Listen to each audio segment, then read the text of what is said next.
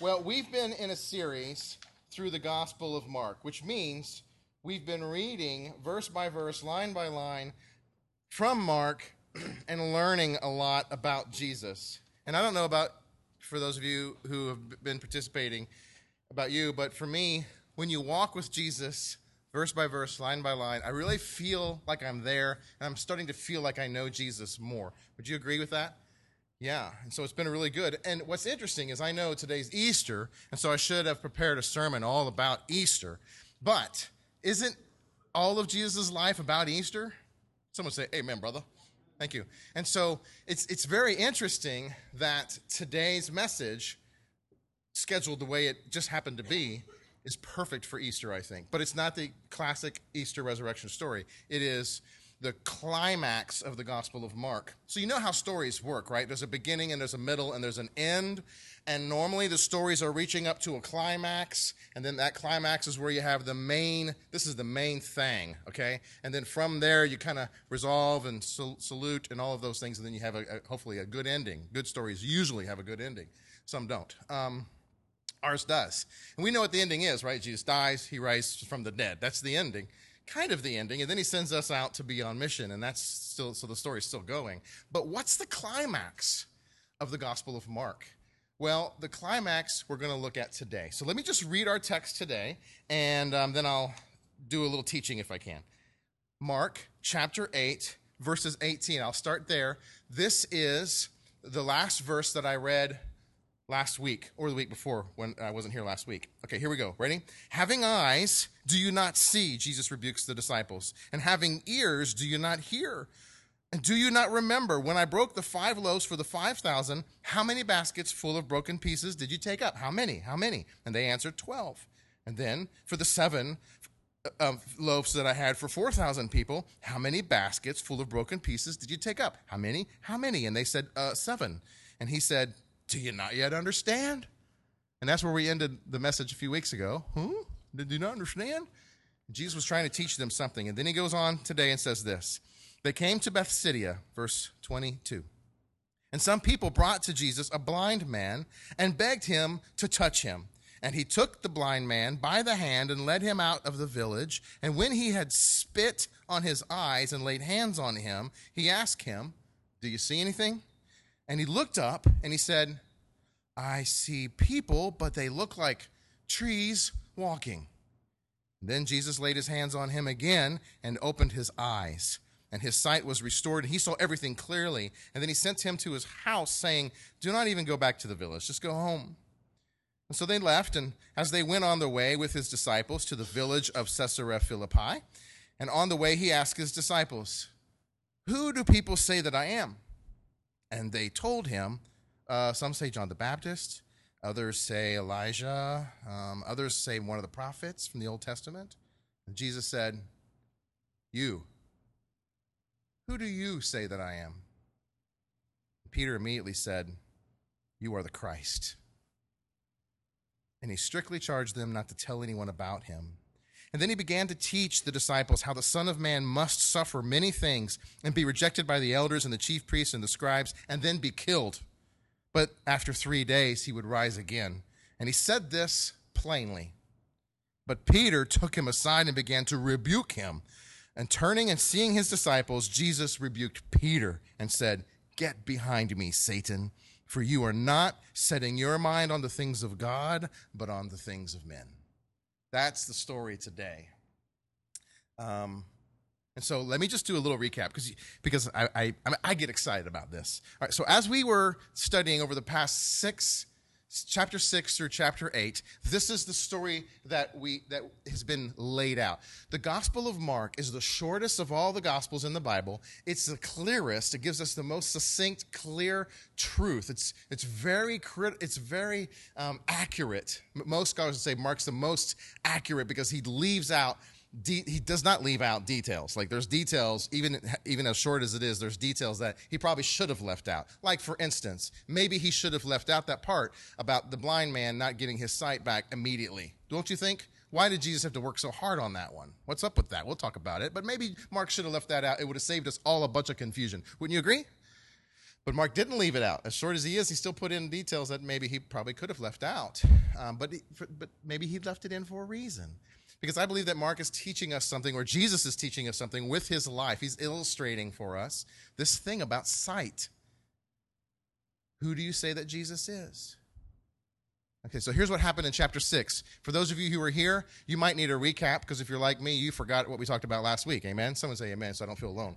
All right, and for those of you who are new, I want you to be on the same page. So let me explain what's happened in the past few chapters. Chapter 6, Jesus feeds 5,000, 12,000 people with a couple of loaves of bread and a couple of fish. And when he is done passing out that 2 fish and a couple of loaves, they take up 12 baskets of leftover pieces. It's amazing. And then from there, and you see this line, right? It starts off here, and then it comes down to this point, and then it goes back up, and it's a parallel image. They call it a chiastic structure because it looks kind of like an X, okay? So he feeds 5,000 and has 12 baskets left over. Then he gets on the boat, and Jesus walks on water. It's a famous story, right? And the disciples are freaking out. Who is this man? They think he's a ghost. And they ask this question, who is this man? Then Jesus walks around a little bit and heals some sick people. And all of this is in a Jewish town, in Jewish region with Jews. Then he goes to someone's house to eat dinner. And the Pharisees start criticizing him for not eating the right kinds of food or not cleaning their hands a certain way. And Jesus gives this speech where he says, I want you to know it doesn't matter what you eat. It doesn't matter what goes into your body that makes you unclean or clean. Because what you put inside of your mouth comes out the other end anyway. It doesn't change you. But what does make you unclean is your heart. And unfortunately, that doesn't come out the other end. It stays in there. And you're going to have to deal with the stuff in your heart. That's the real issue. And so at this point, Jesus is critically saying that Jews who won't touch Gentiles and who won't eat pork or won't be seen with Gentiles because they eat pork, he's saying that doesn't make you unclean. In fact, the Jews are supposed to be a light unto the Gentiles. That's what Isaiah teaches. Jews are supposed to be missionaries to the Gentiles. And how can you minister to them if you won't touch them, you won't look at them, and you won't eat with them? And so then Jesus, ironically, from there moves up and almost parallels that whole scenario, but now he's doing it all with Gentiles. The first thing that happens is he heals a Syrophoenician woman's daughter just with the sound of his voice. She's back at home in bed. He's told that she's possessed by a demon. Jesus heals her. There's a big conversation about Jews and Gentiles there. He calls her a dog. It's an interesting story. You should read it. Then he gets, one of my favorite stories is he gets to this deaf man who is a Gentile. And Jesus takes the deaf man, pulls him aside, and sticks his fingers into his ears. And I don't think they have Q-tips back then, so this is pretty gross, right? Jesus sticks his fingers into his ears, and then he spits on his hand, and then he grabs the man's tongue, and he's holding his tongue, and he heals him. And this man immediately, not only can he hear, but he can speak plainly and clearly, which is a double miracle, really, because it takes time normally for a deaf person when they get their hearing to learn to speak clearly. He's speaking clearly immediately. And then Jesus feeds 4,000 people, and there's 7 baskets left over. So now you've got the context. You see this? And Jesus is saying, I fed 5,000 people. They were Jews.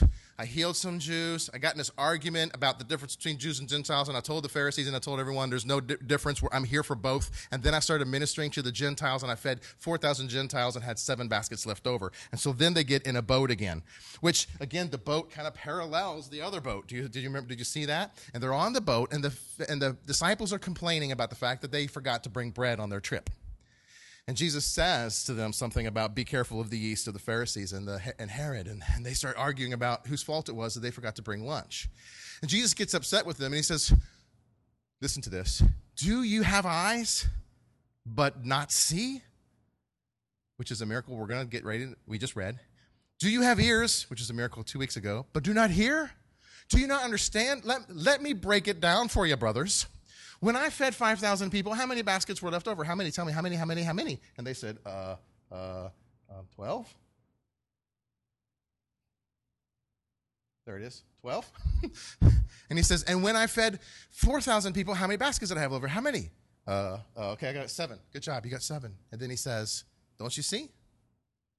And what we talked about 2 weeks ago was that Jesus was saying, I'm the Messiah. Because if you read the Old Testament, it says that the Messiah was going to come and be the servant of the Lord who was going to minister to the Jews and to the Gentiles. That he was going to open up God's grace to all of the world. So if you remember in the Old Testament, the Jews were the children of God. But when Jesus comes, everyone's the children of God. Everyone. Now raise your hand if you're a Jew and you're here this morning.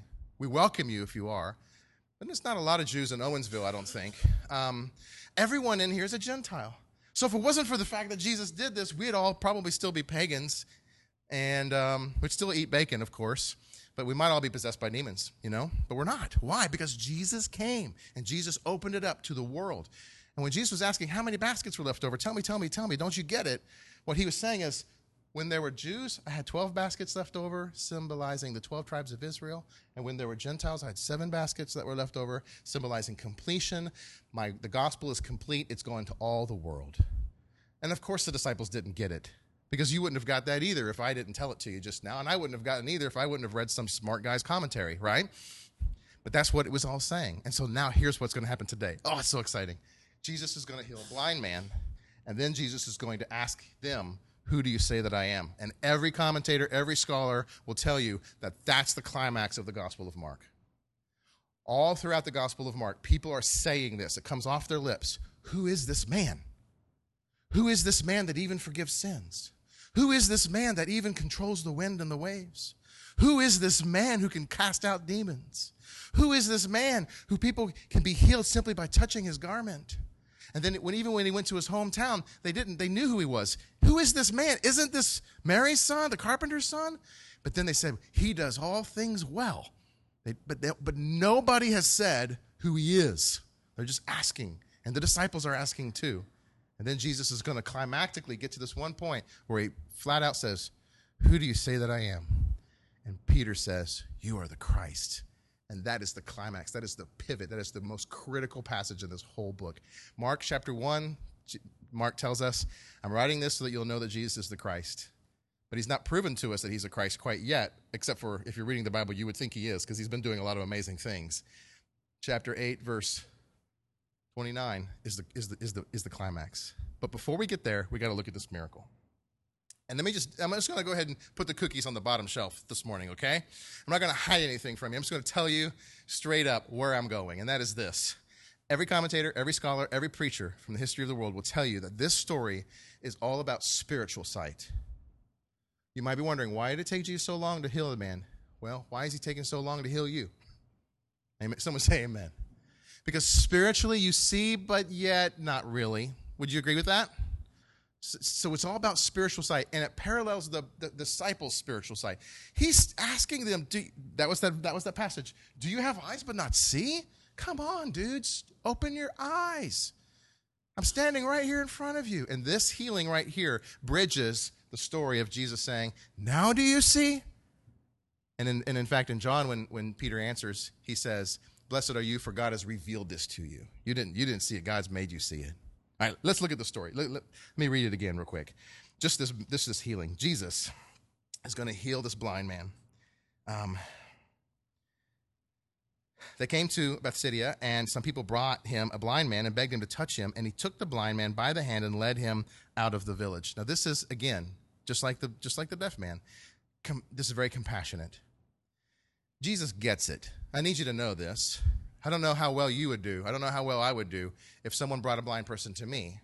Maybe I would talk louder, obnoxiously. Hey, how are you? Look, I'm blind. I'm not deaf, dude. Oh, sorry.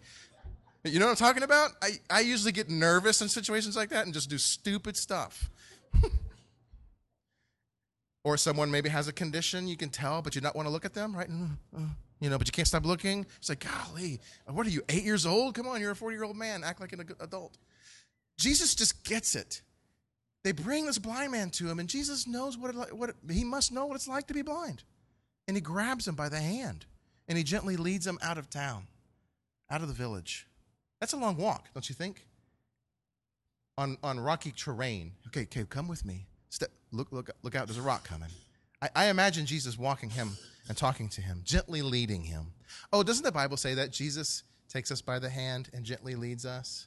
Raise your hand if you think sometimes you're pretty blind Yeah, and you're like, and Jesus, you want to tell Jesus, don't tell me which way to go, just take me there. Amen? And Jesus takes him there, just leads him there. And when he gets him there, he spits on his hand again, connecting these two miracles, this big old picture that we have in Mark. And he touches his eyes and he says, Jesus asks, do you see anything? And the man opens his eyes and says, yes, I see.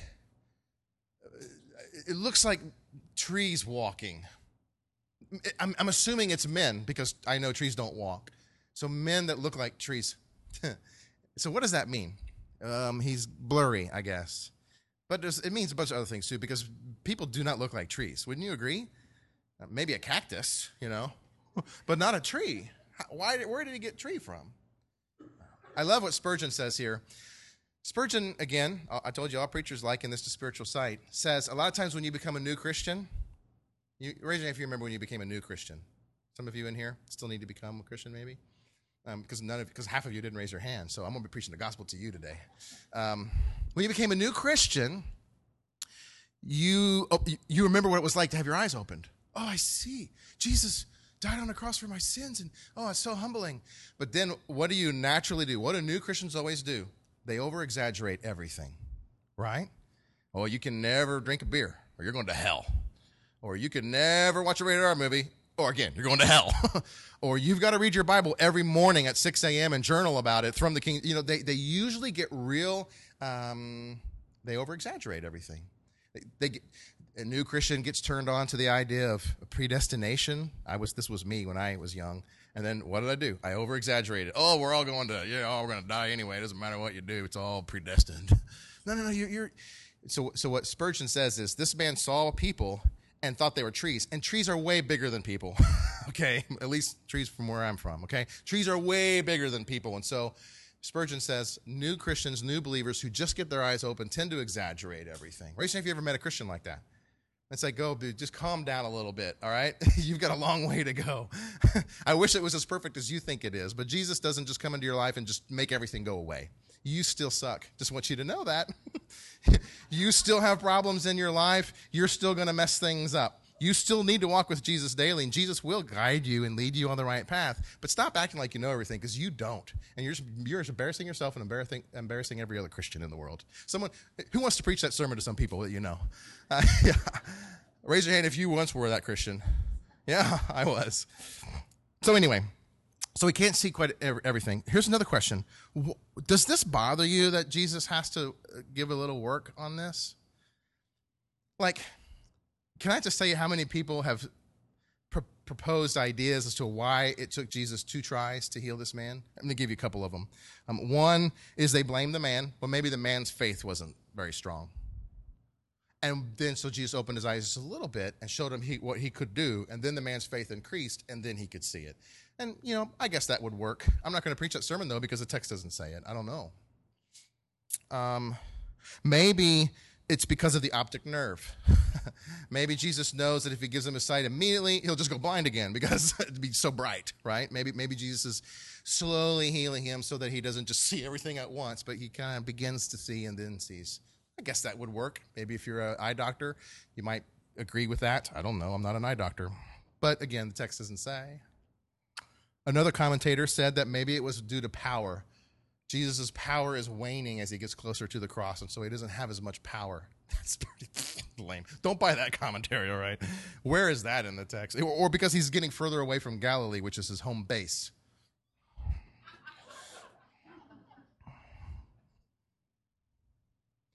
Maybe he did it on purpose. I'm going to preach that one because that's what I tend to think. I've showed you all these pictures, right? Jesus is walking his disciples through this journey, and along the journey, he's showing them things, and he's asking them, did you see it? Did you see what happened? Do you have eyes but do not see? Come on, I'm showing it to you in real life. I'm touching people's ears and spitting and touching their tongue. Do you not see it? I think he's doing this as a parallel to show the disciples, you see, but you don't quite see. You know a little bit about me, and you know what I can do, but you haven't quite figured out who I am.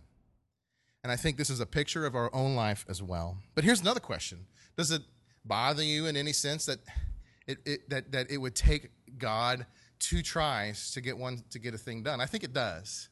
Because I think sometimes we think that God should just do it. I know I do, right? Have you been praying about a certain issue in your life and you're like, God, come on, get her done. All right? Can I just say just about everything that I've prayed about has not been just getting her done? It takes effort. It takes time. Even when God created the heavens and the earth and the sea and the dry land, it didn't just happen overnight. It happened in 7 days and nights, right? Or 6 days and nights. God does work. Oh, and how about this? Sometimes I think we think that Jesus is just God, and so everything is effortless for him. But that is not what the gospel teaches. Jesus had to abandon his home in heaven to live in a stable, to walk on the earth, and to grow hungry and irritable with his disciples. And worse than that, he had to go to a cross and die a horrific, painful death that he didn't even want to. Remember the Garden of Gethsemane? No. If it's all possible, no. Does it take God effort to save us? The answer is an extreme amount of effort, and he goes through it gladly. And so it shouldn't surprise us that maybe a little effort here it might take. I don't know why it took him 2 times, but I tend to think it's because he's showing us that, yes, you may see, but it's not real clear. It's like trees walking. And so, where am I going to go next? Then he lays his hands on him a second time, and his eyes were opened. Or Jesus opened his eyes, it says. He laid his hands on him a second time and opened his eyes, and then he saw everything clearly. This is beautiful. Can you imagine, just for a second, you were blind. What do you do every day? Here's what blind people do every day. Blind people go into the village and beg. That's all they can do. And they're not threatening in any way. They can't run very fast. They can't swing a bat at you. And so they generally just sit there and beg. And then at the end of the day, takes what he made and goes back home to his home. His home is over here. The village is over here. He goes into the village to beg, and he goes back home. Jesus says, don't go back to the village. You don't have to. You can see. Go home. Go home. So he goes home. All right. Are you seeing it? Do you see it? Do you? Do you see Jesus healing this blind man in stages? And isn't it true that although some healing and most of Jesus' healings happen instantaneously, like, for instance, even the little girl who was possessed by demons, Jesus doesn't even have to touch her. He just says it, go home, she's healed, and she was. So most of his healings happen instantaneously. And when you become a Christian, it is instantaneous. You see, your eyes are open, and you see that you need Jesus, that you're a sinner and you need Christ. You ask Christ or God for forgiveness and ask Jesus to be your Savior.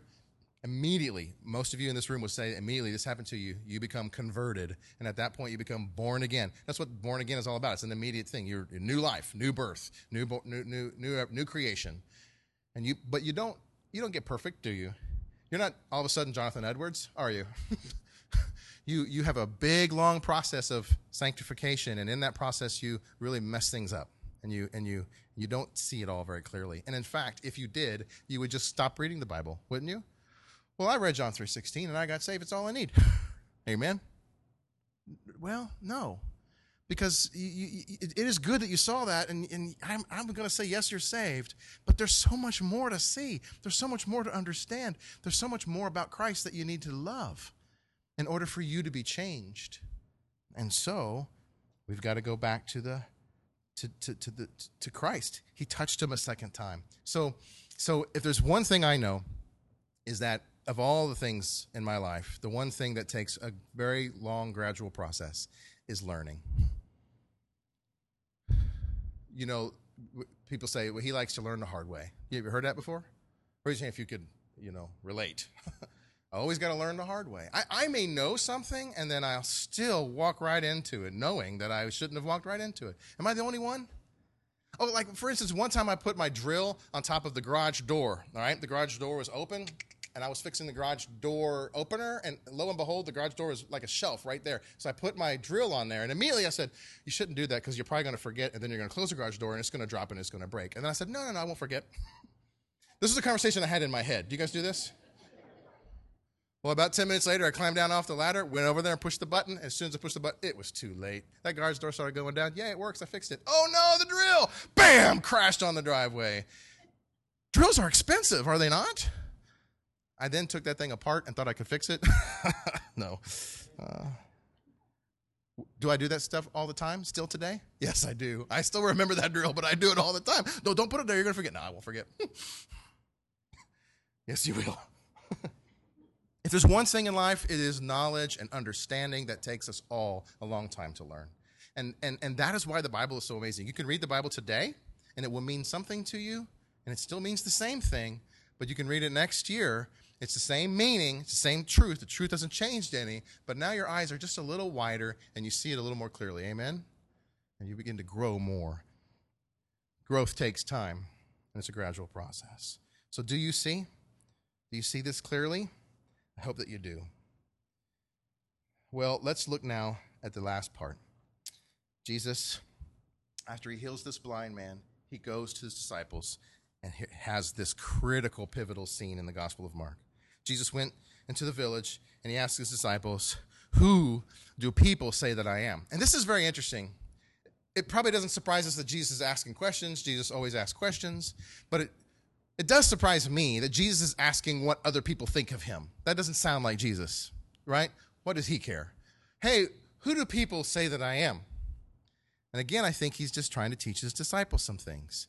And it's not about public opinion. Jesus doesn't care about public opinion, but he wants to know if his disciples have heard anything. And what's also interesting to me is that when the disciples mention what they've heard, not one of them heard that Jesus is the Messiah. They all heard a bunch of weird stuff, right? You're John the Baptist. Well, John the Baptist just died a couple of weeks ago. How could I be John the Baptist? I'm 30 years old, you know? Maybe somehow the spirit of John the Baptist floated over and, you know, but I was already doing these miracles before John the Baptist floated over, you know. People think he's John the Baptist. Some people think he's Elijah because Elijah never died in the Bible, so maybe he's Elijah come back. Some people think he's another prophet in the Old Testament, and Jesus doesn't answer any of these questions and doesn't say, well, I can see why people would think that, but they're all stupid. He doesn't say anything like that. But what does interest me is that of all the things that have happened in the Gospel of Mark so far, no one has said, could this be the Christ? Think about that. Weren't they waiting for the Christ? They were. For, hundreds of years they were waiting for the Messiah. And is he not fulfilling some of the prophecies, healing the sick, raising the dead, opening the eyes of the blind, setting free the captives? I mean, he's doing these things. How come no one said, some people think you're John the Baptist, some people think you're Elijah, there's a few people who actually think you're the Messiah. They didn't say that. But then Jesus, he doesn't really care about public opinion. He wants to know what the disciples are hearing and what they're beginning to understand, what they're processing. And then he says, but you. And in the original language, in the Greek, the word you is first for emphasis. Because in Greek, you can talk like Yoda and it's okay. So, you say, I am, ? Right? You can talk like that. That's what Greek sounds like, actually. And so Jesus says, you, who say I am. So he's putting the emphasis on you. And of course, Peter's the one who speaks first because he always does. But I also think that I honestly, and it doesn't say it in the text, so you can tell me I'm wrong, but I honestly think that at that moment is when Peter's light bulb went on. Maybe this has happened to you, someone that you look up to, maybe a mentor, a teacher, maybe a parent. You're struggling with something, and then they ask you a question, and they ask you a series of questions, and they get you to think a little bit, and then all of a sudden you're like, thank you. I just figured it out. Have you ever been there?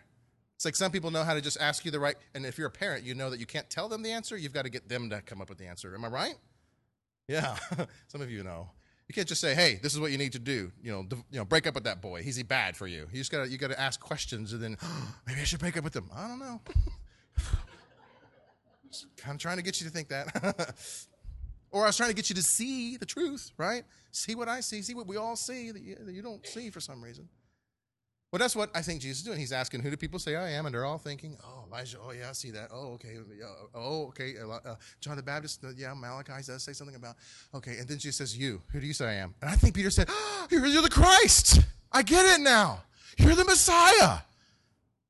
And I believe Jesus is like, bless your little heart. Took you long enough. 8 chapters. That's what I think happened. And in fact, in Matthew's text, Jesus says, blessed are you, Peter, for God has revealed this to you, and I will now call you Rock, or Peter, and on this rock I will build my church, or on this confession, on the fact that I am the Christ, I will build my church. And Jesus says, good, you get it. You see, but what we're going to see right now is that even though Peter saw it, I see it, you're the Christ. He still doesn't quite see it all because he makes a mistake, a critical one right here. Now, when I need to tell you this, that when Peter says you're the Christ, the word Christ in Greek is just the word Christos, which means the anointed one, literally. So he says you're the anointed one.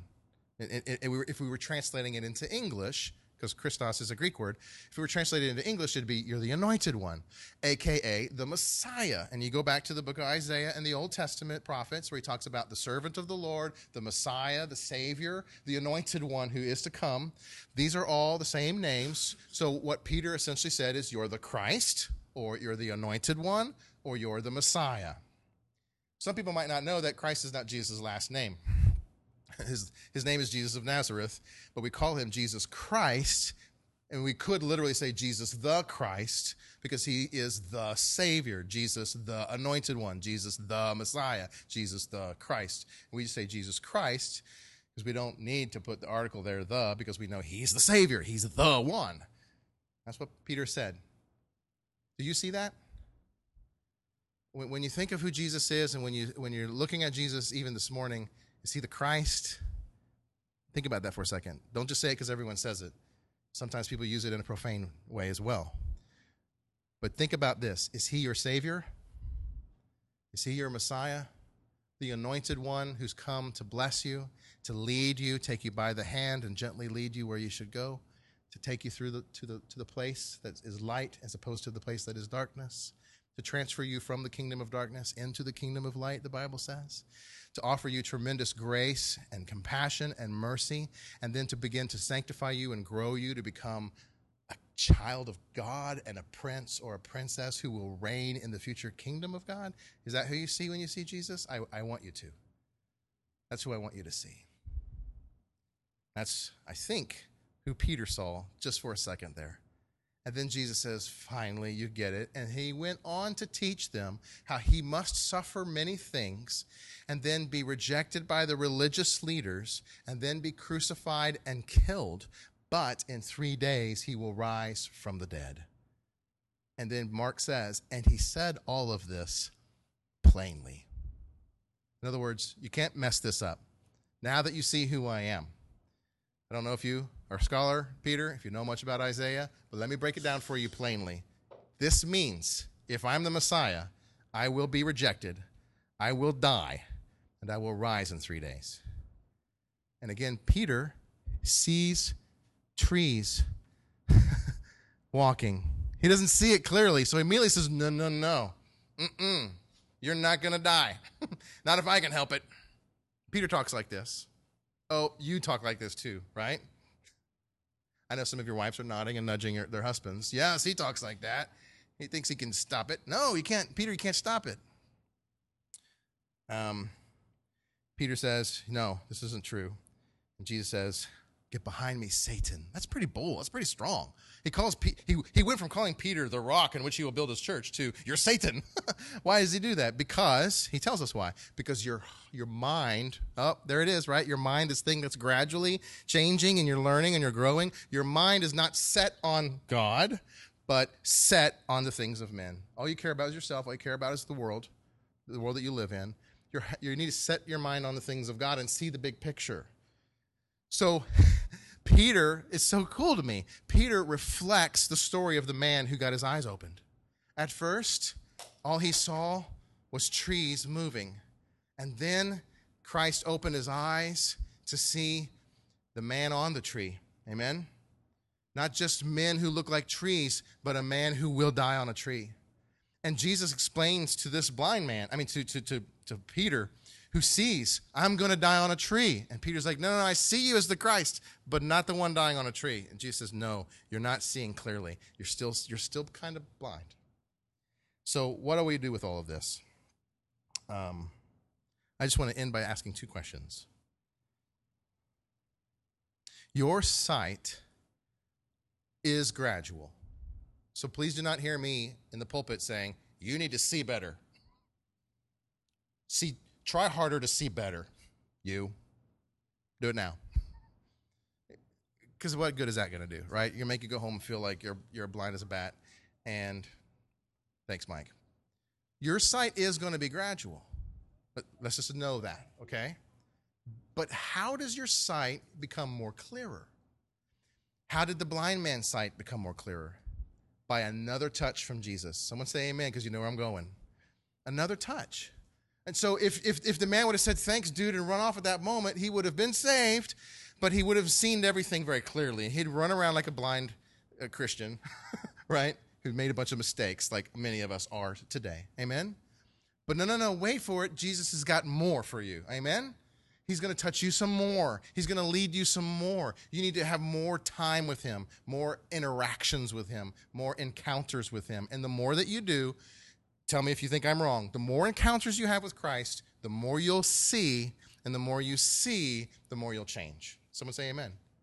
And it's just obvious, isn't it? If you don't have encounters with Christ, then you won't see anything new, and you won't change. That's just the way it is. You'll continue to be the broken self that you are. And here's what you can do. And here's what people do when they only see a little bit. They get saved and they say, okay, I got Jesus in my heart. I said that prayer down by the altar, and now I'm a Christian. But then they still make a bunch of stupid mistakes, and they still have a hard time changing their life, and they're trying to change their life. They're trying to perfect themselves, but they're having a hard time with it. Amen? How many people know people like that? How many people would say, you're a people like that? You are. I know that you are, because I am too. And you try to fix yourself, and you try to make yourself better, and it's not working. Why? Because you need another encounter with Christ, another touch from Christ, a little more spit from Christ. Amen? He needs to take you by the hand and walk you down the path. Then you'll only change if he changes you. Because if you've ever tried to change yourself, all I got to do is ask you how your New Year's resolutions are doing right now. I haven't lost a single pound since New Year's Day. You cannot change yourself. Only Christ can. And the second thing I want to ask you is this. Who do you say that he is? And that's why this is the pivotal point of the Gospel of Mark. Because all these things, or I'll just go from here, all these things that have been happening in the Gospel of Mark come to this one climactic point where Jesus asks, okay, you, who do you say that I am? And he's done all of this to show his disciples who he is and to open their eyes so they may see. Now do you get it? 12:7, you get it? You get it? Now do you see it? But as we're studying the Gospel of Mark together, verse by verse and line by line, we're here too, and he's asking you, who do you say that I am? And people in this country will either say, he's a good teacher who's got some stuff to offer, or they'll say, he's cool with me, or he's just all right with me, if you're from the 70s, right? Or still all right with me. You know what I'm talking about. Just all right. Jesus is just all right with me. Or you get to this place where you say, he is the Christ, the Messiah, the Savior of the world and of me, and I need more of him. This morning on Easter, that's why I think this is the perfect Easter sermon. Because you're here today, and I'm asking you, and Jesus is asking you, do you see? Who do you say that I am? I had a phone conversation with a friend of mine this week, and it was on Good Friday, and he asked me, he said, why do we call it Good Friday? Shouldn't it be Bad Friday? And I'm like, I used to call it Bad Friday, just to be funny, I guess, because sometimes I try to be funny. And I said, but he goes, but for real, why do we call it Good Friday? I said, well, because it's good for us. Amen? It's good for us. Yeah, it was a bad day. It was a very bad day for Christ, indeed. He didn't want to go through it. He said, Lord, take this cup from me if it's possible. It's traumatic. It's painful. Giving his life, shedding his blood. It's not good. There's nothing good about that unless you're a Christian and you know why. Because it does take God effort and work to save us. And you can't just say, here's 10 commandments, follow them, and then you'll be saved, because that doesn't work. Instead, he has to say, all right, that didn't work. Let me come down here and die for you. And I've got to exert all of myself, not just a little bit of it, but all of it, and give it away so that I can save you. And that's why today, on Easter Sunday, you can say Good Friday was good because he died for me. He died for my sins so that I may have full life, so that I may have eternal life, so that I might be saved, so that I might see that Jesus is the Savior. And this morning, we're going to end by taking communion. It is our privilege as Christians to do this, to remember what Jesus did on Good Friday and why we celebrate it on Easter, because he died and he rose and he told us when he died, before he died on the Last Supper, I want you to do this to remember me, in remembrance of me. And on that night, the Last Supper, he took bread and he broke it and he gave thanks, just like he did when he fed the 5,000 and the 4,000. But this time he's just feeding his 12. And he says, I want you to take this bread, for it is my body which is broken for you and for the sins of many. And then he took the cup. In the same way, he gave thanks. He said, I want you to drink of this cup, for it is my blood spilt for you and for the sins of many. And he passed the cup around, and he told his disciples, I want you to do this as often as you gather to remember what I've done for you. Think about that for a second. Do you see? Yes. But next Sunday when you take communion, will you see it differently? Hopefully. And how about next year when you take communion? Will you see it differently? I do hope so. I do hope that that bread tastes sweeter and that juice of the cup tastes sweeter, and that you begin to see your own sinfulness that's being forgiven every week, and you begin to see the mercies and the grace of God and how wide and long and high they are. Amen? So I got one last thing to say. We have an open table here at Seasons of Faith, which means that you don't have to be a member of Seasons of Faith to take communion. You don't have to have confessed your sins to some person yesterday in order to take communion today. You can take communion today. It's free, okay? Everyone is welcome. If you're visiting with us, we would love for you to join us at the table of the Lord. But my only hesitation would be, if you're not a Christian, it would be meaningless for you to take it. It would be like, I can't think of a great illustration at the moment, so let me just say it would be meaningless, right? Why would you take the bread and drink the cup if you didn't believe that Jesus died for your sins? It wouldn't make any sense. It would be almost blasphemous, to be honest. But if you're here today and you're not a Christian, can I invite you to the table of the Lord? You could come and you can say, yes, I do believe that he died for my sins. Yes, I do believe he's the Christ, the Savior of the world, and I want that in my life. And if this is your first time to do it as a Christian, would you please let me know so that we can pray together and I can get to know your story?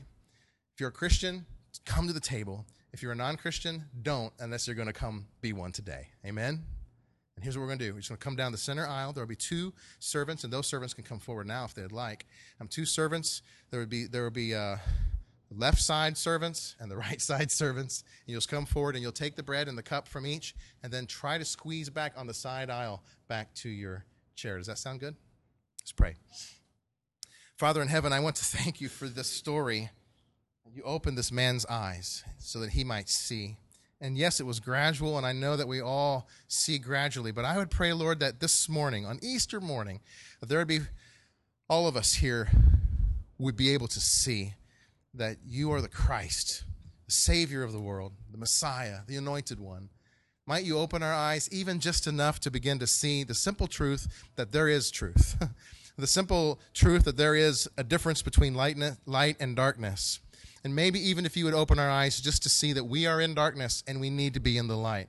And then we would trust Christ to lead us into that light. I pray, Lord, that if there's anyone here who might be becoming a Christian for the first time this morning, that you would fill them with your Holy Spirit. You would give them a new strength, a new life, a new passion for your word and for Christ, and that they might know him and love him and walk with him. And I pray, Lord, that for the rest of us in here, that you'll begin to gradually open our eyes more and more, that we may love Jesus and love others more. And I ask this in Jesus' name, and everyone said,